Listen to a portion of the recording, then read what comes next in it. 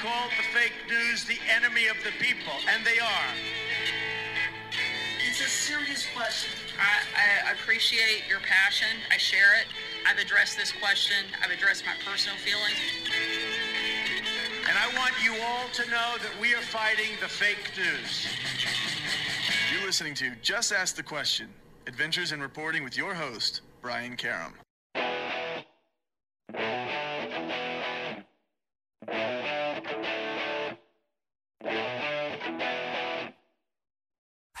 Hi, we're back. It is Just Ask the Question. I am your host, Brian Karam, and with us to discuss our week in review this week are our normal guests, Michael Zeldin, former federal prosecutor, bon vivant, musician par excellence, and well, at least a music lover par excellence, and John Bennett, man about town, for senator at large for CQ Roll Call, and he has a weekly column that we love you to take a look at. And we're here this week to unpack a couple of things. First of all, Joe Biden's running. Guess what? Mike Pence testifies. Biden gets advanced questions at a press conference and then threatens to blow the shit out of North Korea. Trump won't show up in his civil case. Trump's on the stump in New Hampshire, and Baltimore lost its media battle with the Nats. Oh my God. So much to talk about, right? Well, we'll talk about that and much more. So stick around. We'll be right back.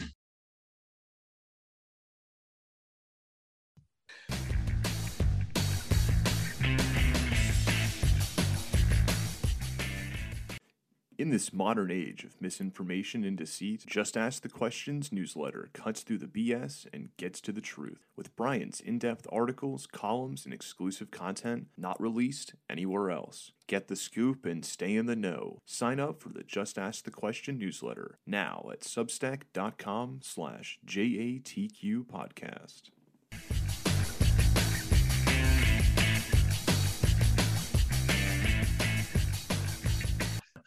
Hi, we're back. It is Just Ask the Question. I am your host, Brian Karam. And once again with us, editor-at-large from CQ Roll Call, John Bennett, and former federal prosecutor, Michael Zeldin. And Michael brought up something in the break, so I'm going to bring it up first. We started out this wonderful week with Tucker Carlson and Don Lemon getting blown out at CNN and Fox. And the fallout since then, of course, Tucker Carlson is produced a proof of life video from his basement. It looks like it may be, I don't know, look like from a steamer trunk or a cedar closet. I don't know. But he produced a video. Don Lemon has been quiet on his ouster from CNN, although his former co-anchors feeded him after he left. So we're here to talk about that and much more. Since you brought it up, Michael, I'll let you be the first to comment on those ousters. What you got, brother? Well, what interested me most about Tucker Carlson is I believe that presentation that he made that you called In a Bunker, I don't know where it was, but I think it was on Rumble. I think that was the platform that he used. Now, that's Glenn Greenwald's platform. And so, Glenn Greenwald is a very interesting, independent-minded journalist who has taken on corporate media. And what was interesting to me about Tucker Carlson's speech was he, in fact, gave a Glenn Greenwald-like corporate media consolidation is terrible, and independent voices are being lost as a consequence. Whether or not you like the content of the voice, I think he is saying there is an absence of independence in this state-owned, sort of, if you will, corporate-owned media. You're not going to find me disagreeing. Well, I understand that, and that's why I raise it. So if Tucker, is going to go instead of to Newsmax or OAN or some other conservative outlet, and instead go with Greenwald and start to build a new platform with him, I think that's a very interesting development. So we'll see how that is. Why he got fired is not as interesting to me as what is he going to do next, because that video when I last looked, you guys know how to check this better than me, but when I last looked, which was a day or so ago, that had 7 million views. And I'll bet it's higher now. I think it's like around 20 or something, isn't it? Or maybe even higher. I don't know. But Yeah. all I'm saying is that if I'm right that it was on Rumble, and you guys again can fact check me, and he's talking as I heard it about the lack of independent voices in corporate run media because of the message that they don't want people to hear. This is a whole new world that they may be building. John? That is certainly interesting. I think Michael is spot on. And I think so sometimes in this business we have to rank really bad things. And Don Lemon and Tucker Carlson have both more on Lemon's side allegedly done things, but we know what Tucker has said on the air, and we know what kind of role he's played in politics and culture. So you could argue that what Tucker has done broader is worse than what Don Lemon has done. But Tucker, to me, like Michael said, is the bigger get on the free agent market. And these aren't. He's like the Aaron Rodgers. Is that what you're saying? Aaron Rodgers was not a free agent. Aaron Rodgers was free to find a trade. This is different now. So, yeah, I think he's the bigger draw. He's the bigger get because, as Michael alluded to, he's going to bring an audience. Now, he's not going to bring the gigantic Fox primetime audience. I don't think that's realistic. 70, 70-year-old people aren't going to flow to some streaming service, but he'll get younger people. He can do podcasts, downloads. You can sell those. So I do think Carlson is probably looking at a more lucrative post-television career. He's been fired by all the cable networks, by the way. So he's probably. I was waiting for someone to. He's probably done there. He's done the hat trick. I couldn't rule out something like a News Nation. They've already got Chris Cuomo. They've got Elizabeth Vargas. They've got Dan Abrams. Maybe they want to make a splash. He'll have to take a big pay cut. But I don't know at this point if the money is as important to Tucker, he's got money, or if continuing to have voice influence is more important to him. News Nation's trying to grow. Streaming might be better for him because it can go straight to here. It can go straight into everybody's device. So I do think Tucker is up to something. You can't say Tucker Carlson is a stupid person. So he's got he's got some business acumen though. Yes. In that way, he knows what he's doing. He's created this character, and that character is not done because we're heading into a presidential election, and well, maybe Tucker 2024 is going to come into play here. Maybe he's going to run for president, at least to get his name back out there. Well, that wouldn't be unusual. That's why Trump did it. But listen, I'll. And how did that turn out, Brian? We're still talking about that. The post apprentice career that he was looking for, he became the 45th president. Yeah, so stranger things have happened. That's true. But I'll only say to Michael as he sucks down on his CNN mug, I will only say that, there is a need for independent voices, and even Tucker's is, I guess, vital. But I think that what we miss in that is a lying, thieving, conniving prick that Tucker Carlson is, and that kind of voice, I would hope that an independent voice would be far more responsible. But as to the issue of independent voices and the problems with corporate media, those exist. And him speaking to it is fine, but he's speaking to it for his own worth or his own wealth and his own platform. I don't think he's speaking to it for the betterment of independent media in general, though.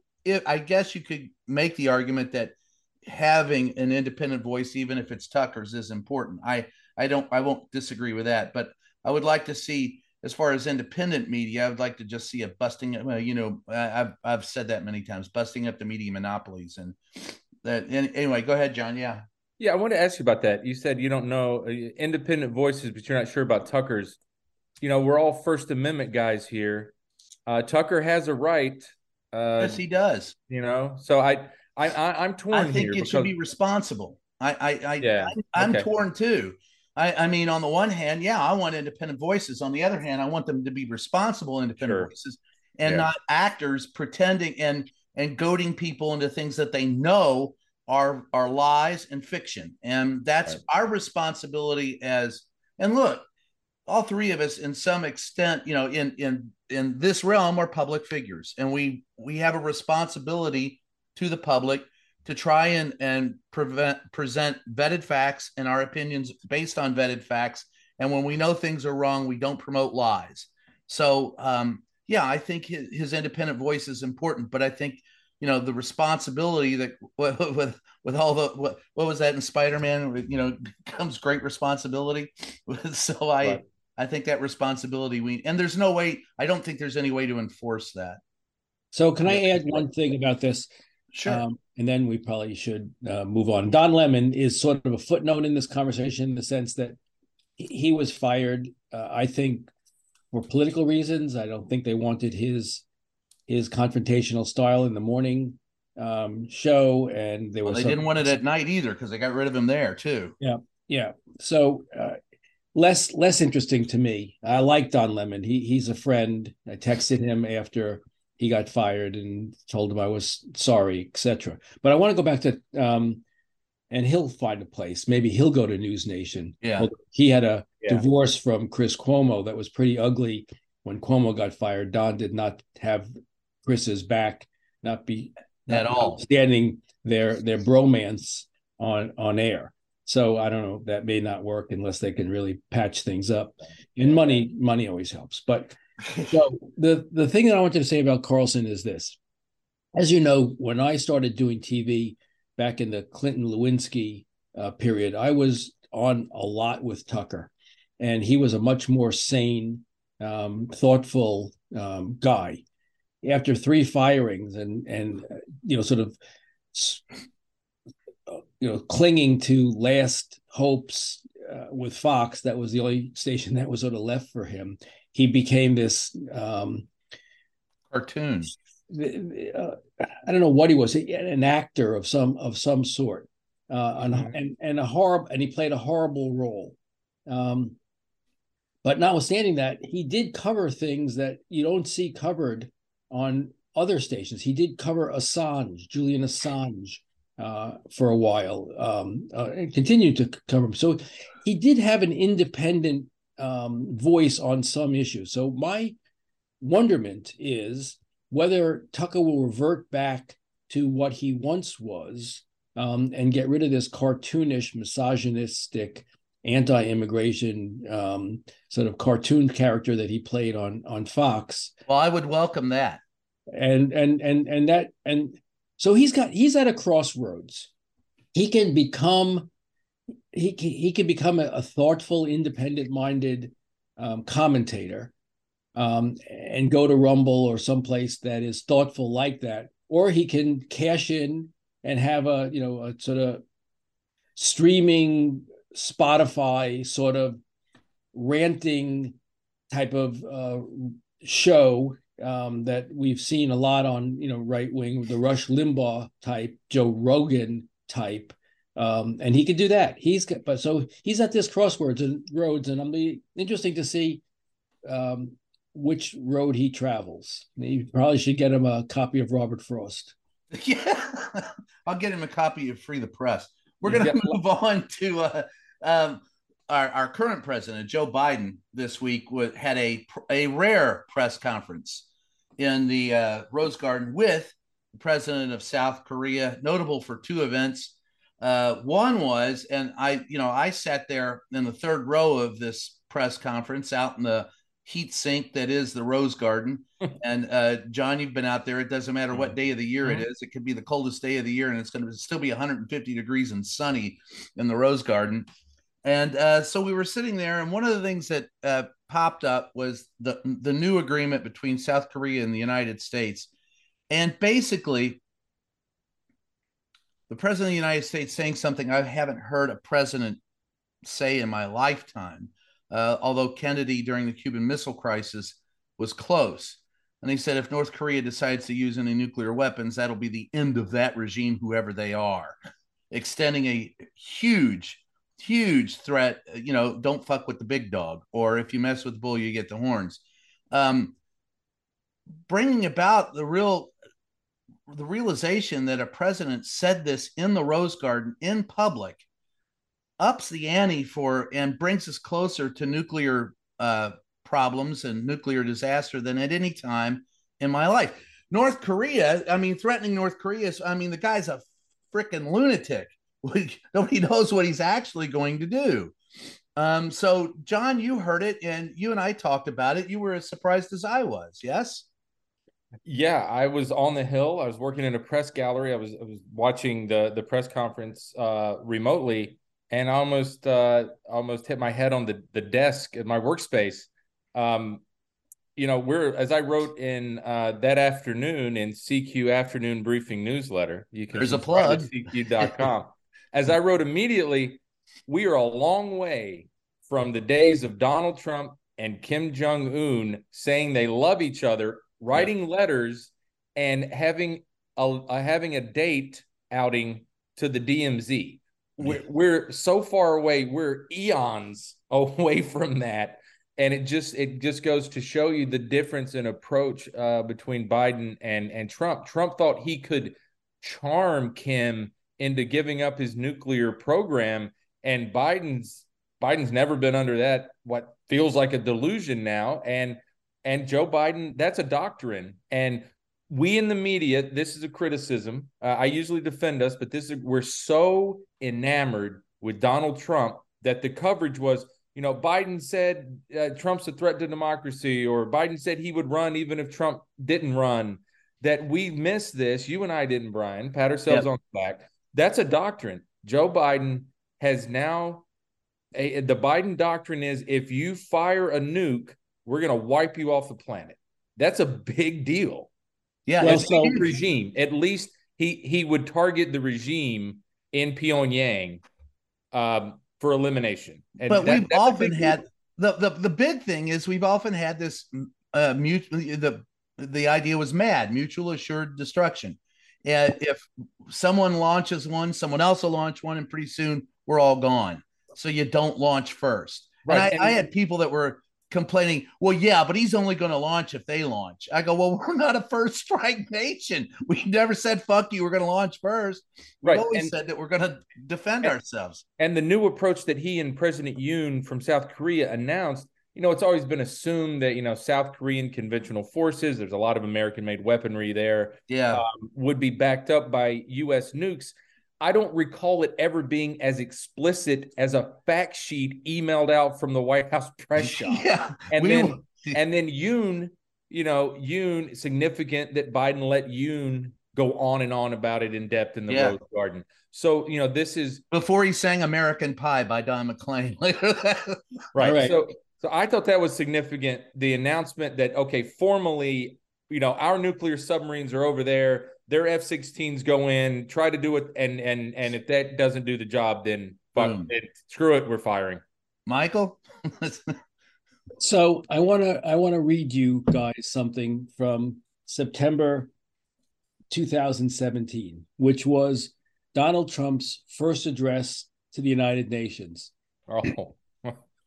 Donald Trump's first address to the United Nations in 2017, he says, quote, "If the righteous many do not confront the wicked few, then evil will triumph." Rocket Man, his nickname for Kim Jong-un, Rocket Man is on a suicide mission. The United States has great strength and patience, but if it is forced to defend itself or its allies, we'll have no choice but to totally destroy North Korea. Yes. So in 2017, Donald Trump was saying the same thing that you're saying Biden is saying, which is so new. No, the difference was he did it with the South Korean president by his side in the Rose Garden, and so far hasn't kissed up to Kim Jong-un afterwards and send him love letters. No, I understand that, but if you're saying he's announced a new policy of total destruction, Trump announced that same policy at the United Nations. Point taken. Before he reversed it. Well, I understand that. Yeah. But Biden may reverse it too. He may get a love letter and reverse it too. But all I'm saying is that you believe the initial words out of both presidents' mouths are pretty similar. Mm-hmm. And when you compare and contrast, there's a comparison there that is sort of equal. And so I'm not sure how profound this is, because it's been said since 2017. Well, I'll maintain a period of love letters, those of which probably are in the documents at Mar-a-Lago that the National Archives wants back. That's right. They are. The profundity of it boils down to this. In a press conference with a South Korean president by his side in the Rose Garden, independent of any international stage, and spelling it out in such detail, as John pointed out, even to the point of saying we're sending our nuclear submarines there. It is far more. First of all, I guess you could say that everything that Donald Trump says you take with a grain of salt anyway, but that's a different point. You're speaking to your point about it being similar. Yes, it's similar in tone. Knowing the two people, as we all do, I think it's not similar in substance. I believe the substance of what Biden is saying and the way it was said brought to me, at least, sitting there in the third row in front of the man, far different feelings than what I heard from Donald Trump when he was in office. So let me say this. What I thought was the more significant thing that Biden said recently about international relations is that if Taiwan were attacked, we would send troops. Yeah. That is a fundamentally important statement, that we're not sending boots on the ground in Ukraine. We didn't send them in Serbia, at all during the Clinton period that I remember. Maybe we did, but sending troops on the ground to fight a Chinese invasion of Taiwan, really? When we have a one China policy? Really?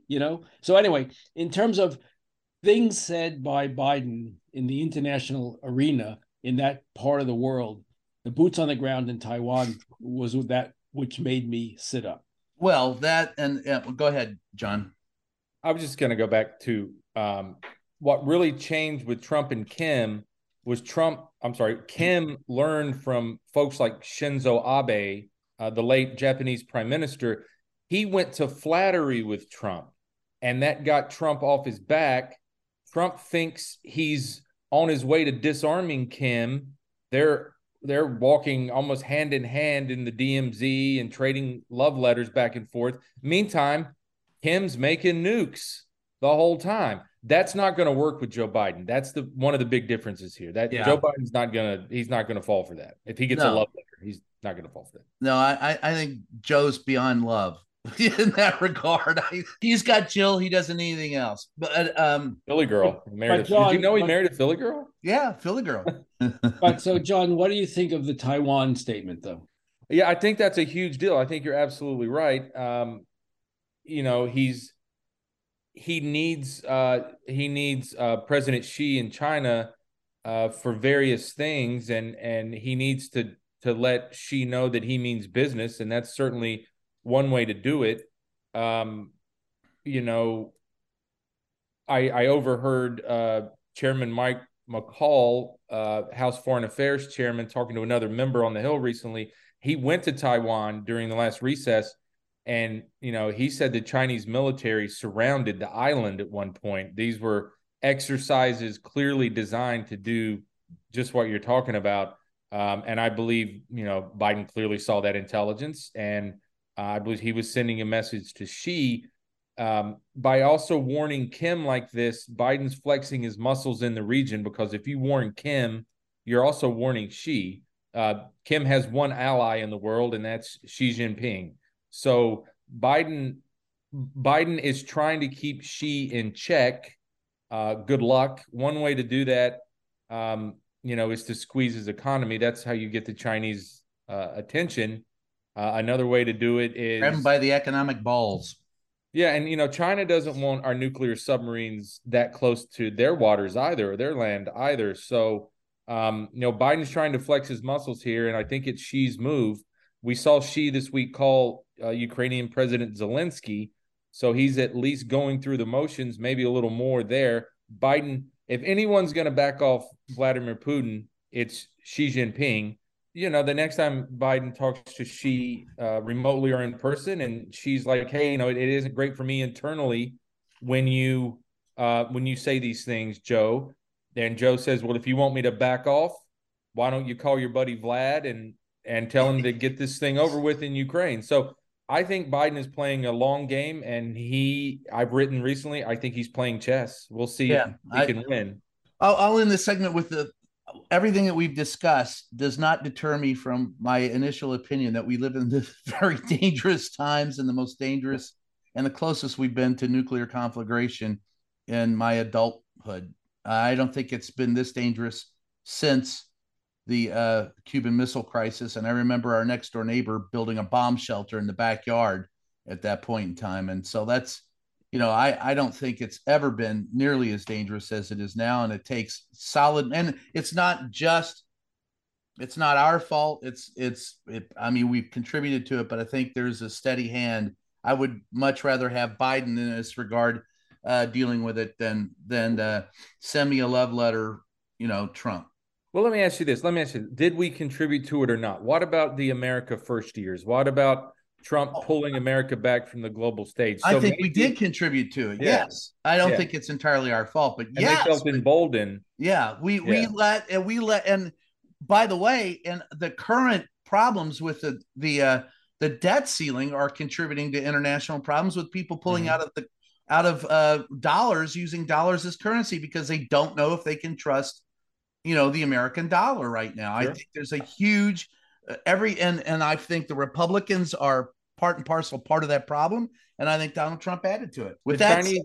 The Chinese and the Russians love it when we're distracted with ourselves. And that's some of the Obama years, but especially the Trump years, and still now. China set up this whole global fake diplomacy thing to fleece other countries while we were arguing about America first and what did Trump tweet this morning. Yeah. Michael, last word before I go to break. So we're at the halfway point, and I want the listening audience to know that John Bennett said of me twice that I'm absolutely right. So Michael, you are absolutely right. He said it twice. Yes. Not that he's counting or anything. I just want the listening audience to know I may retire now, and that'll be on my tombstone. Absolutely right twice. Wow. And with that in mind, we'll take a short honor. break. We'll be right back.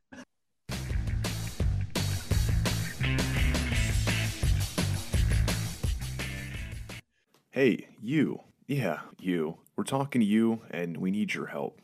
As you probably know, independent journalism is a vital pillar of our democracy. Like everything else, it's not free. We're asking all longtime listeners of the show to help support us by becoming a member on Patreon. For the price of a latte, you can help guard democracy. Join us today at patreon.com/JATQ podcast to help us keep bringing you the podcast you love and the facts you deserve.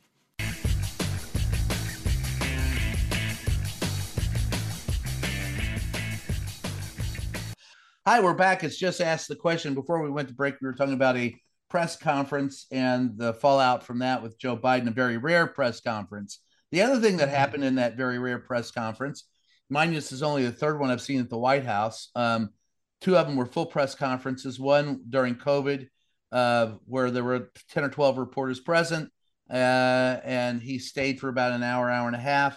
The second one, he stayed for about 30 minutes, took questions from 10 reporters. Although I encouraged him, I remember pointing at him saying, "You don't have to follow that list, Mr. President." And he smiled at me and did it anyway. And so this week, it was a 2x2 bilateral press conference with our singing friend from South Korea.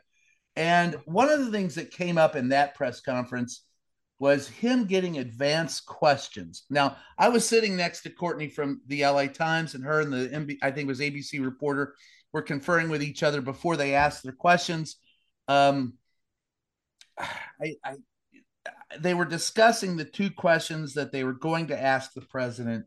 It was odd then to see a handout in the hand of the president with a pronunciation guide and a photograph of Courtney before she asked him damn near word for word what he had written down on paper. John, you've covered the White House. I'll save my thoughts on this for a bit, but yours as you. Sure. A lot of thoughts on this. The face card, as it's called, and the pronunciation, in my experience, is not unprecedented. No, Reagan did it.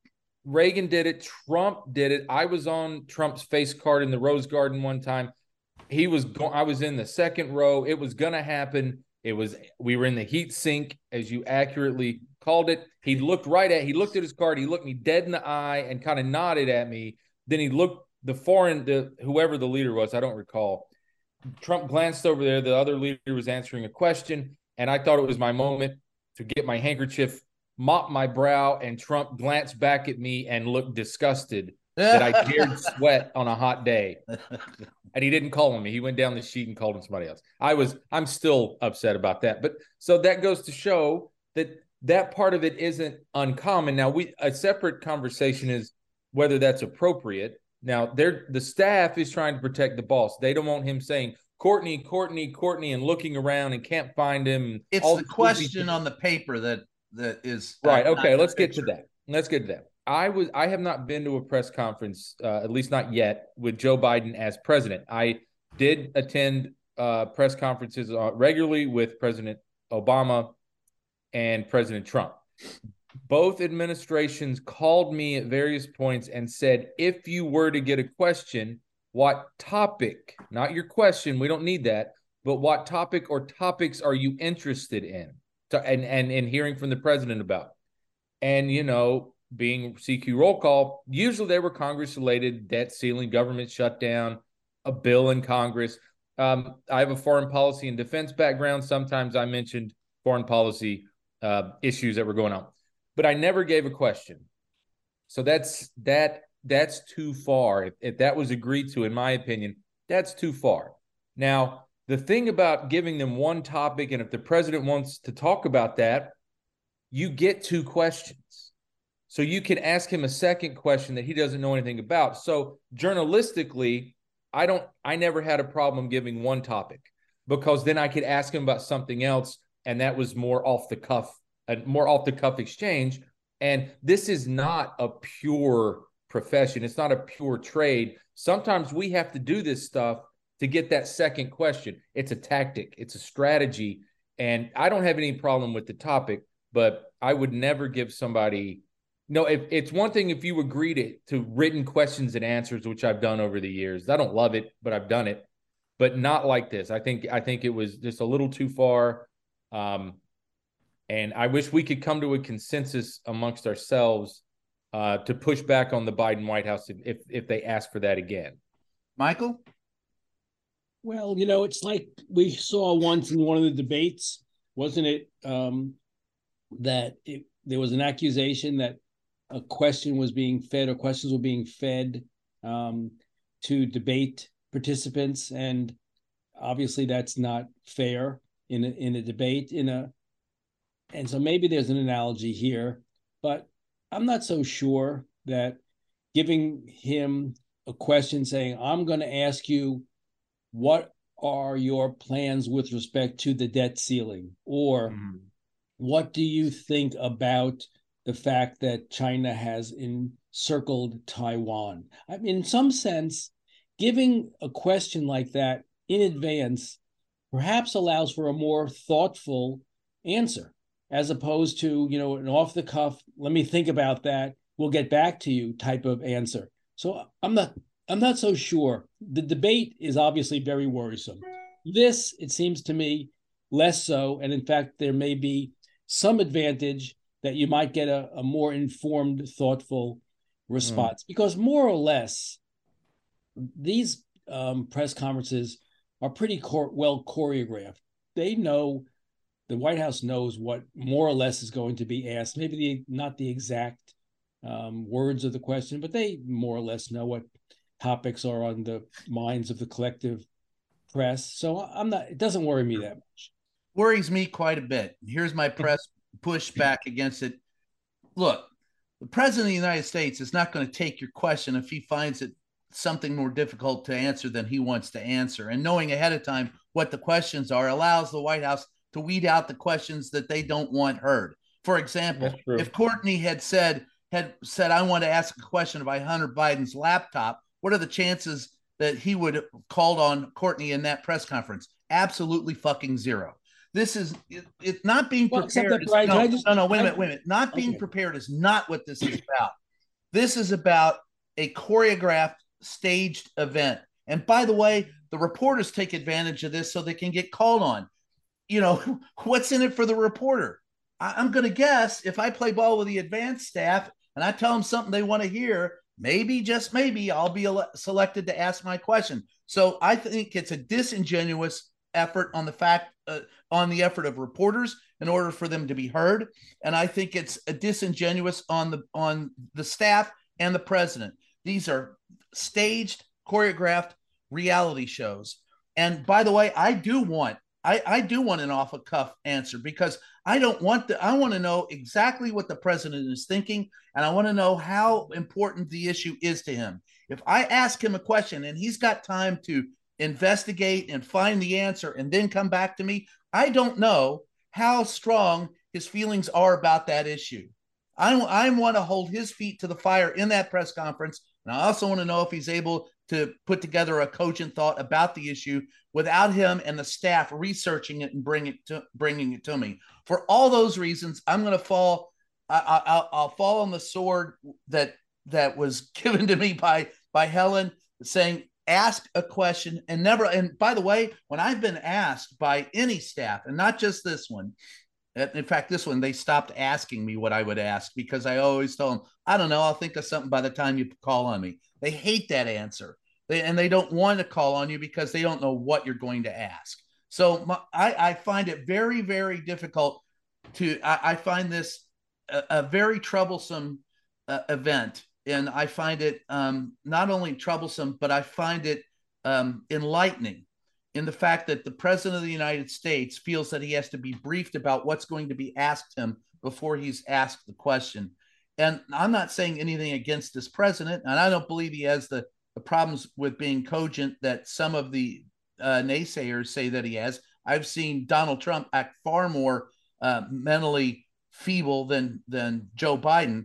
But nonetheless, with all that being said, it's a test. And the president must be tested, and we must test him. And giving him a cheat sheet to the answers is not what we're there about. And I will never agree with that. So I'm sorry. That's my strong vociferous complaint against it. Go ahead, Michael. You're gonna. No, I think it's all well taken, Brian. What you say, I just think, and I'm not a journalist who sits in these rooms, so I defer to you, and I'll say that both of you are absolutely right. So you each get one absolutely. Can I put that one on my tombstone? Yeah, you're trailing 2-1 going into the third period, but I guess I just as an observer of these things on television, I always thought that when they get asked hard questions that they weren't expecting, they really don't answer them. Sometimes they do, and you'll be surprised sometimes by the answers. Yeah, but anyway, I defer to you guys. Whatever you think, John, is the right way to go is fine with me. Yeah. I'll pull the curtain back here. I always felt when I was at the White House every day that we called it the 2-and-2 format. When another world leader comes, the U.S. press gets 2 questions and the foreign press gets 2 questions. I always felt like, and I still do, that is a flawed format.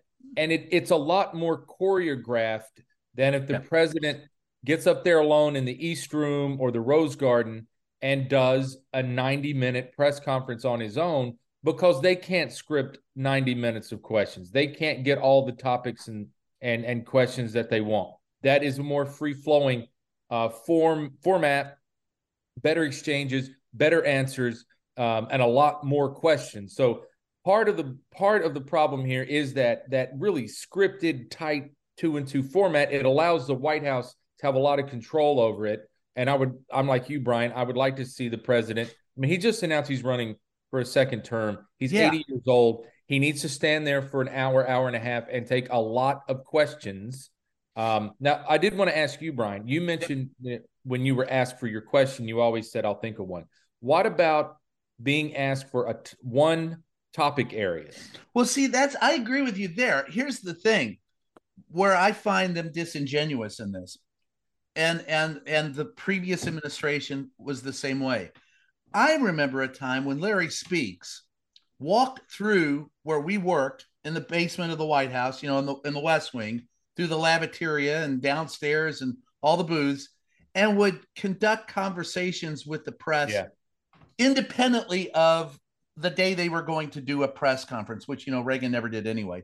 But, Mike McCurry, the same way, Joe Lockhart would, and sometimes, before Mike McCurry put everything on camera, we would often drift up into his office in the morning and he would hold an informal gaggle. Here's pulling the curtain back a little bit for you, Michael. And we would sit there and talk about issues. And he would say, well, what are you concerned about? And as all of them used to tell us, they would get as much from those as we got from them. They would find out what the American people were concerned about. It helped change policy, administration policy. There is not that interaction between the White House staff and the White House press corps today. They sit on their side of the door. We sit on ours. And sometimes, John, you were there there was far more during the Trump years of reporters going up to and standing in line for a long time just to talk for a briefly 2 or 3 minutes with the press secretary. Sometimes today I find myself the only one there and I'm going, where the fuck is everybody? Why isn't there any interaction? I did that in both the Obama and Trump White Houses. When you first told me that, it was March, April of the first year, right after he was sworn in, and I'm shocked that still is the case, that there aren't more people up there trying to have those candid, 5-minute conversations with Corinne or one of her top deputies. I mean, those were always the best conversations for me, the best interactions. They don't even ask anymore. You go up there to have a conversation, and it's almost like they're surprised that you're bringing up issues. And that to me that's he wouldn't have to have a placard, a card with a picture and a pronunciation guide. I mean, maybe he would for, in a face, but the question on it, you wouldn't need that if the press secretary and the press staff were actually doing their jobs and going down and talking to the press and finding out what it is that we're concerned about. We have many concerns, and and they can gripe all they want about Fox or News Nation or OAN or any of the others, the far out whatever. But the simple fact of the matter is, if you go and you talk, it's communications, folks. Yeah. And so I have no problem to, that long-winded answer to your question. I got no problem telling them the issues that I'm interested in. I do that anyway. I'll walk up and go, look, I need, or I'll call, a member of the NSC, or I'll call, my sources in the White House and go, look, I'm tracking this. I need to know that. I'll get back to you, Brian. Someone on our team will get back to you. Fine. But why in the hell aren't they initiating that? That's their job. And I wish they would do their job. I'm just getting old. Anyway, we're gonna move on before we go to our next break. Sorry. And Michael, I'll let you do this one. This is the big news of the week, I think, in the Donald Trump end of the world. Mike Pence testifies. Does it matter? Are we closer to a indictment there? What exactly? And I got to say, before anybody else says it, Jack Smith, I keep looking at pictures of him, and he looks like Coach Beard from Ted Lasso. That said, let's go. Oh, wow.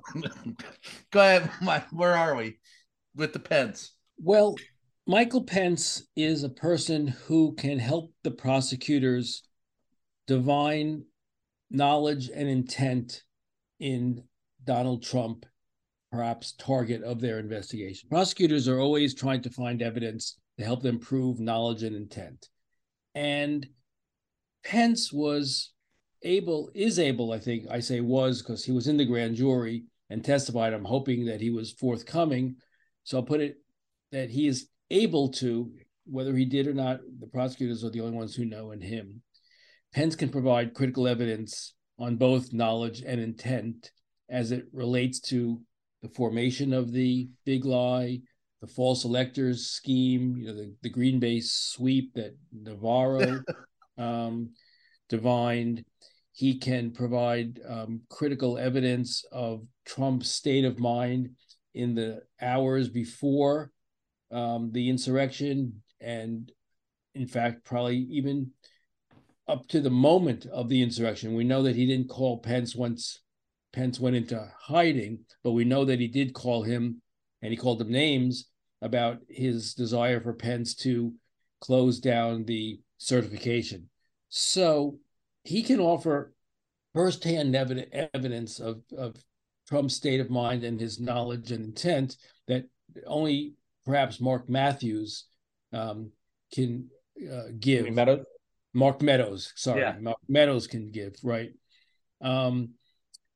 He also will corroborate, presumably, testimony from his own chief of staff, Mark Short, and from Jacobs, the lawyer who testified before the January 6th committee.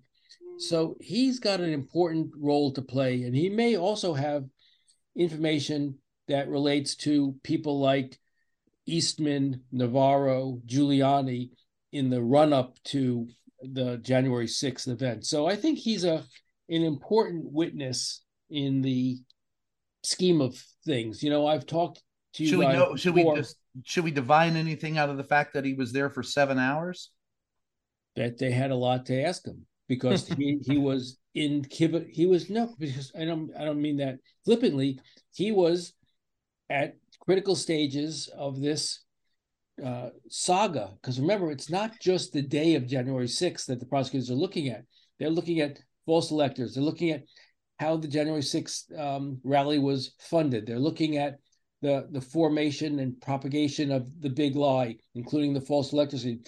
Pence was Let me ask you this real quick. All along the way. Let me ask you this. Do you think at any point in time they asked him why he didn't get in the car with the Secret Service? Probably. Sure. I would. You would. Yeah. But that's not as important. That's not as important. I mean, he might say that he didn't get in the car because it was his sworn duty to be there, and he didn't want to not be there, and he had no assurance that he would get back there if he left. But that's not as important to a prosecutor. What a prosecutor wants to know is, what did Donald Trump tell you? What was, in your mind, Donald Trump's knowledge of the fact that what he was saying was untrue? Because remember, Donald Trump could take a defense of, I honestly thought that I had won. Yes, people had told me this, but I had information points from people who tell me that this was really a fraud, and I was acting in good faith. You may not agree with me, but I was acting in good faith. If Mike Pence can say that's not true, he knew he lost, but he was just not about to give up power, and so he was going to embark on an unconstitutional, illegal scheme to retain it. That is, end of the game type of evidence. And so we'll have to see whether he has that knowledge, and if he has that knowledge, whether he's willing to give it to the prosecutors, because he has not been very forthcoming. No, he has not. Everyone says of Pence, he's a hero. He didn't leave the Capitol. Good for him. He didn't leave the Capitol. But if this is a symphony, he's a one-note player, because he didn't testify before the January 6th committee. He didn't volunteer before the grand jury. He has fought everything along the way. So yes, good for you. You did one nice thing. But everything else you've done is obstructionist. So what we don't know is when he went into the grand jury for 7 hours, whether they kept saying to him, come on, Pence, I can't believe that you don't remember. Tell me what happened that day. And if he says, well, I just don't recall. If he went that I don't recall route, they could be 7 hours of frustration on the prosecutor's part. Keep saying, we don't believe you. I'm going to ask you it one more time. What was said to you on that call on January 6th when we have only one side of it? What was said? If he says, I don't really recall, or he says, all I recall is that he called me a name. He told me in good faith that he thought the election was rigged and that I should, help save democracy. He could. There's no way of knowing what he will say. So anyway, Brian, that answers your question. Yeah, I will say that he. Go ahead. Just want to finish because I didn't answer the last part of your question, which was if he was truthful, if he was forthcoming, if he has knowledge of Trump's state of mind, his knowledge and intent, and if he has, most importantly, knowledge that Trump knew that he lost, then this baseball game that we're watching with Jack Smith is somewhere in the 7th inning. It's closing in on the calling of the closers. And when bring in the relief man, let's close it out. When do you think that will happen? I don't know, because I don't know what Pence said, and I don't know most importantly, what's up with Meadows. Because Meadows, too, was at the heart of this. I call this a hub and spoke conspiracy. Yeah. We've got people in the hub and spokes like Giuliani and Eastman and Clark doing little aspects of it. But there's a hub of people who are the real knowledge leaders, and Trump being the conspiratorial leader. They're in the hub, and they're in the outer rings of this hub. And so you don't think that, well, if Meadows and Pence came forward, you think that would be enough? From what we know from the public reporting on this stuff, it seems to me that Meadows and Pence, more than any two people that you can expect to be truthful, because I don't expect that would be the case with Bannon or Stone or Don Jr. So those are other people who have knowledge what was going on here, but they're unlikely to testify or testify truthfully. In my opinion, that's not to disparage them or call them liars, but I don't think that they would be forthcoming. They would be very reluctant witnesses if they were forced to show up, and probably would take the fifth. Yeah, that's what I was wondering about Pence. But yeah. John, let me kick it over to you. You and I both have covered Mike Pence. Do you think he'd be forthcoming? Well, it depends on which Mike Pence showed up. Did the Mike Pence? Excellent point, John Bennett. Excellent. Thank you. I got one on the board now. Yeah. So did the Mike Pence show up, who has expressed in his own way criticism of Donald Trump for January 6th and the election denialism and the big lie? Because if that Mike Pence showed up, then everything that Michael said about time to bring in the big righty to close this thing out is true.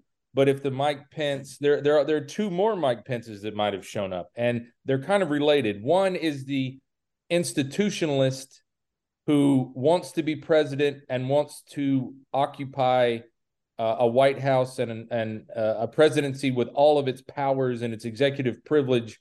So he might not have wanted to weaken executive privilege or in any way diminish the often elastic powers of the presidency. And then there's the third Mike Pence, and that's the one that we covered, Brian, the loyalist to Donald Trump Mike Pence, who's also the Mike Pence who still thinks he can be president in a party that chanted hang Mike Pence on January 6th and brought a damn gallows to the Capitol which I saw and right. and watched them as they screamed, "Hang Mike Pence." Right. So if politician Mike Pence was sitting in that chair, when I assume a conference room somewhere, then he probably took the fifth, and just like institutionalist Mike Pence exerted executive privilege. So we don't know. It might come out. Pence world does talk. It's not as buttoned up, but it's not like people talk willy-nilly. Pence's surrogates talk when the boss wants something out there. Yeah, and we both know Mark Short. Right. And I think it's interesting that we haven't heard anything yet about what Mike Pence says. Maybe they're saving that for down the road. But if Pence wants some of this out there, it'll get out there. And remember one thing, Brian, to John's point, that when Pence received the subpoena, he challenged the subpoena on right. speech or debate clause grounds, saying that when he was there in his ceremonial role as president of the Senate, they couldn't ask him any questions about that because the speech or debate clause covered it. And the court said, yeah, to a certain extent, that's true. And there may be some areas that are covered by that. But broadly speaking, efforts by Trump to prevent Pence from testifying using executive privilege failed. That's what the court just ruled the other day, and that's why Pence is in there. So Pence has got no executive privilege protection. Okay. But he does have some limited speech or debate clause protection. So we don't know how broadly he'll try to interpret speech or debate. Gotcha. But if it's a pure executive privilege question, that has been determined to be off the table as a protection for what Pence says. Okay. Last question I'll ask before our final break. The other case that came to light this week with Donald Trump is the civil case, the rape case with E. Jean Carroll, I guess. And Michael, does it mean anything that Trump isn't showing up for this civil case? Should we infer it? They've certainly raked her over the coals as attorneys have, but he has not been present. Do you think that in any way will have sway with the jury, or do you think it means anything legally? I think that it's always advisable for a defendant who's saying that something isn't true to be in the courtroom. I just think that's smarter lawyering than not. But maybe the jury says he is Donald Trump, he is running for president, and we'll give him a pass. So it's a New York jury. We don't know how many people are from Manhattan versus Staten Island or Queens. They're very different. They're very different people, depending which borough you come from. Are they Yankee fans? That's the question. Yeah. Right, but I don't think the fact that he's not there is legally significant. I think it's just sort of optically significant, and the jurors will be instructed to ignore the fact that he's not there. He doesn't have to be there, and I think the case will hinge on a couple of things. One is, do they believe Ms. Carroll, and what about the other evidence that is allowed to come in too? The Access Hollywood tape was presented in evidence, and there are other women who have been able to testify to say that Trump did essentially the same thing to them. So you've got now, in this case, corroborative evidence, both out of Trump's mouth, the Hollywood Access Hollywood tape, two other women who claim the same thing, and Jean Carroll, who seems a credible witness. And I thought that the cross-examination of her was just horrible. Yeah. From the standpoint, it's sort of like, you dressed pretty. Remember the old days. You dressed pretty. You had it coming. You had it coming. You were in. That's what that cross-examination smelled like to me. Sort of horrible, misogynistic sort of cross-examination by a bully of a lawyer. And I don't think that that's going to help in any way, because it feeds the narrative, if you will, that Trump is a bully, his lawyer is a bully. Here's this, woman who's come forth and, being accused of, well, why didn't you scream? Or your pantyhose wasn't torn. That's that. If I'm a woman on that jury, I'm outraged by those questions. Does it have to be a unanimous jury in this civil case? It's a great question that I don't know that I know the answer to in New York. Next week I'll know. There you go. Answer. John. Or maybe I'll think about it over the break. John, what you got?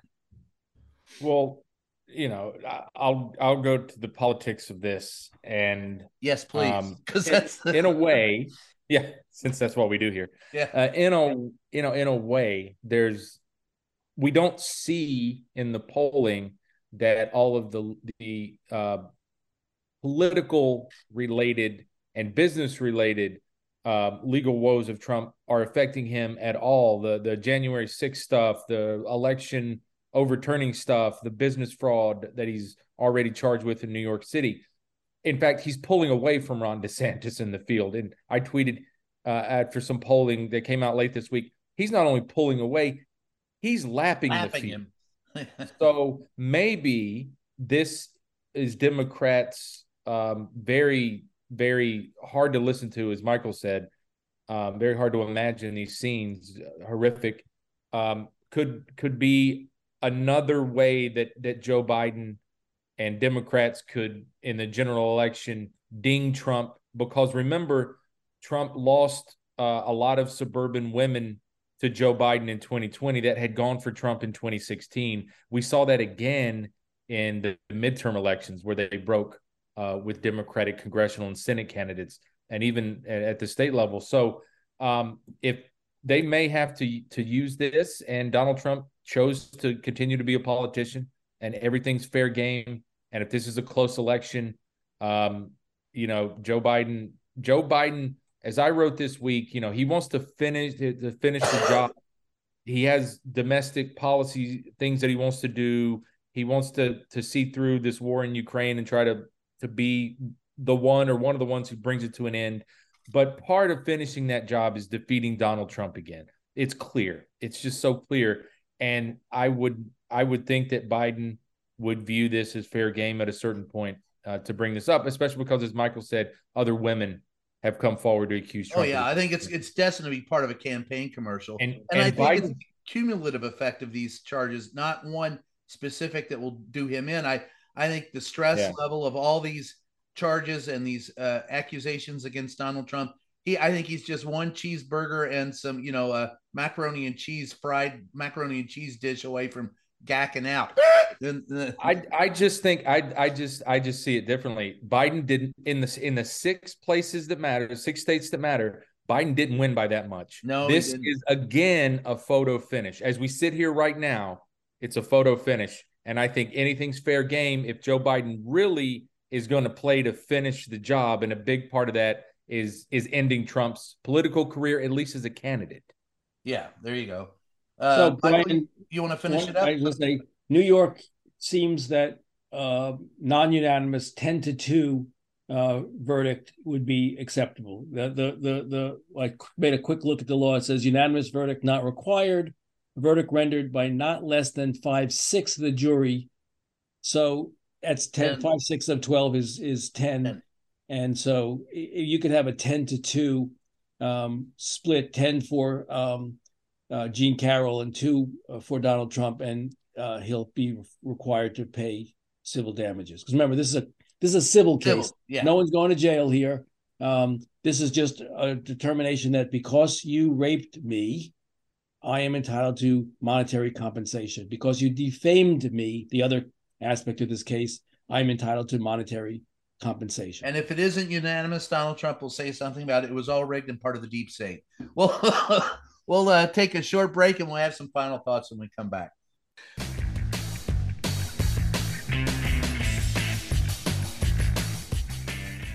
Hey, Just Ask the Question podcast listeners. If you've got a second, head on over to Twitter and follow our official page, JATQ Podcast. That's JATQ Podcast.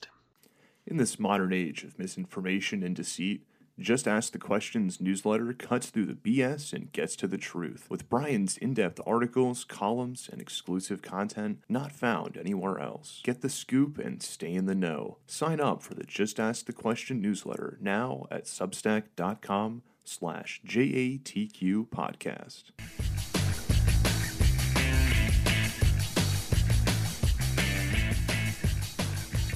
Hi, we're back. It's Just Ask the Question. I'm your host, Brian Karam. I have some letters to the editor, but I'll hold those till next week, because I want to get your all's final take. You had brought it up a little bit, John, about Biden running again, which was the other big news. He put out a videotape. He hasn't really made much of it. It's been understated. Donald Trump is tweeting out shit or sending out emails like Biden refuses to campaign. I think he's campaigning by trying to do the job, or at least that's what he's saying. But your thoughts, quick thoughts on what you think, both of you think of the Biden announcement and what it portends for the country. We'll start with you, Michael. Well, I like the idea that he's looking forward and he's saying, let's complete the job. I always thought that political campaigns are about the future and your articulation of a vision of the future and not some dystopian complaint about the past. And so I think that video that he did was pretty nicely produced. And he says what his campaign is about: the future, the protection of democracy, the protection of the middle class, the protection of the environment. These are the things that he says have still to be done, and I'm capable of doing that. So let's stay the course. It doesn't make sense to switch horses in midstream when we're when so we're you on have seen the movie Wag the Dog. That's yeah. So anything while but no, while we're making progress, and he can point to progress. I mean, the economy is doing well. Inflation is declining. Jobs are being made. Environmental protections are being instituted. Infrastructure is actually something that is being undertaken. I mean, whether you agree with how significant these things are or not, he has a record that he can actually run on. And if the economy cooperates with him, this year, if the economy cooperates with him, the stock market stays, strong or increases, and inflation decreases, and jobs keep being made, he's got an argument. The problem he has, of course, is his age. And if you look at the polling, both in Democrat and independent voters, they're worried about his age. That's the thing that, if he was a 60-year-old, I think that he would have a very strong chance of being reelected. As an 80-year-old, I think it's less clear. John? I thought the president's rollout was exactly what he needed.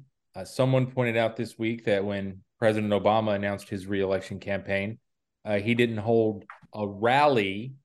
Now he did, fundraisers and other things, but he didn't hold an actual campaign rally for about 13 months. So This is the same playbook that Obama used, or similar playbook that Obama used. And I thought really, the president, they put the video out Tuesday morning around right at 6 a.m. or right before. And then the president midday gives a lunch hour address to a labor union association at the Hilton in Washington. He didn't mention his reelection. So it's very understated. There was a 4 more years chant, but he just smiled. He didn't say anything. So I thought that was very telling. And then in the Rose Garden, when he was asked about it, again, understated. But I thought last night he really hit a good tone. Yeah, he did a fundraiser here in Washington to, Democratic supporters and donors. And I tweeted out that Biden himself summarized his whole campaign message, at least for now, in two tight, clean, easy to understand paragraphs. And this is per the pool that was with him. Quote, here's the bottom line. It's very simple. We need you. Our democracy needs you because this is about our freedoms. MAGA Republicans are trying to take us backwards, but together we're not going to let them do it. We must finish this job. Look, let's keep growing the economy from the middle out to the bottom up, and let's protect a woman's right to choose and codify Roe versus Wade. What else does he need to say at this point? No, I agree. That's, for me, at the end of the day, I think it was an understated rollout, and I understand why it was understated rollout. Part of it is he's trying to show that he's doing the job, right, and not just campaigning for the job like Trump, and that he's had significant successes, which he has had. Again, I think his communication staff sucks. So I think that they've had problems getting that message out. Michael's right. If he were 60 instead of 80, he would have a far easier role in it. But I still think at the end of the day, he's a reluctant warrior in this. I think he's doing this because he feels it's his civic duty, kind of like Jimmy Carter, doing what you can with all you can as long as you can. I think one of the things that people miss about Joe Biden is that he has a strong Catholic faith and is very much tied to his faith. And I believe that trip to Ireland was kind of a nostalgia. I don't think it was like a bucket list thing for him. I think he is resolved to running, but at the end of the day, I'm not so sure that if all things were being equal, he would want to run. Now, he has said that even if Trump weren't in the race, that he would still be running. But I'm going to end this conversation with this. I don't know that at the end of November of 2024, if both of these men will be on the ticket. And I am waiting to see if Joe Biden pulls an FDR and finds a Harry Truman to put on the ticket with him, because the conversation we haven't had is that the rank and file and Democrats are not very fond of the vice president. Now, people criticize all the time for that statement, but it is a fact. And that's going to, I think, to Michael's point, those who have any doubt about him at 80 versus 60 will look down ticket to see who the VP is. And that may further a conversation in the future about Kamala Harris being on the ticket. But so far, he's sticking by her. So yeah, there's just no way, Brian, that he is replacing an African-American woman who wants to remain on the ticket when that is a critical block of his voters. And what you said would, as long as she wants to remain on the ticket, there's the catchphrase there. Yeah, but and of course, just to close it out, Truman was a complete nobody when he was selected. It wasn't that FDR said, "Look, I'm old and frail. Get me somebody who I have confidence I'm not in." saying that at all. I know. So, but the implication I thought was that he was going to go find himself a Harry Truman, implying that Harry Truman was some, find himself a Harry Truman, someone who's unknown and untested. Not a chance. But can appeal to some of the same people that she does. But we'll see. The only way it would work is if there were a vacancy on the Supreme Court. He put her on the Supreme Court, so she has this lifetime position on the Supreme Court, and then he can say, "Look, I'd rather have a Kamala Harris for life on the Supreme Court than as my vice president. So reluctantly, I'm going to put her on the court, and I'm going to find a new pick." Maybe that's the scenario. Michael, but it ain't happening other than that. The actuarial tables tell us that anything can happen between now and November of 2024. Right. But I think that, and Bennett can tell us the answer to this. I don't think people vote really on who the vice president is. I think they vote. I think in this case, with an 80-year-old on the ticket, people will be looking down ticket at the VP. John? We'll know when Bennett tells us. We'll know in November. We'll know on November, sometime maybe on November. So election day is what, November 5th? Yeah. We might know on the 8th or the 9th. Yeah, there you go. Listen, guys, thanks for joining us this week. As always, enjoyable. John, plug where we can find you. CQ afternoon briefing, subscribe at CQ.com, and every Friday morning on a roll call, my weekly column. And Michael?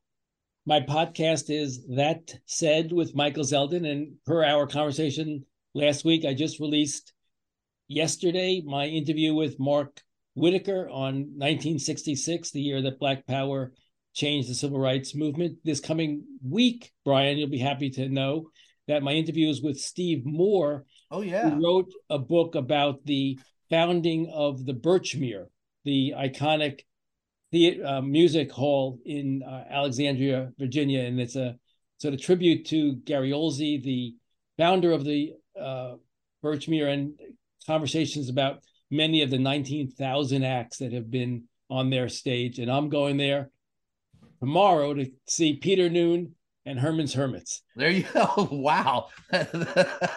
And I am your host, Brian Karam. This is Just Ask the Question. The book is called Free the Press, and you can catch me on Salon for a weekly column, and we'll keep it coming. We'll catch you next week.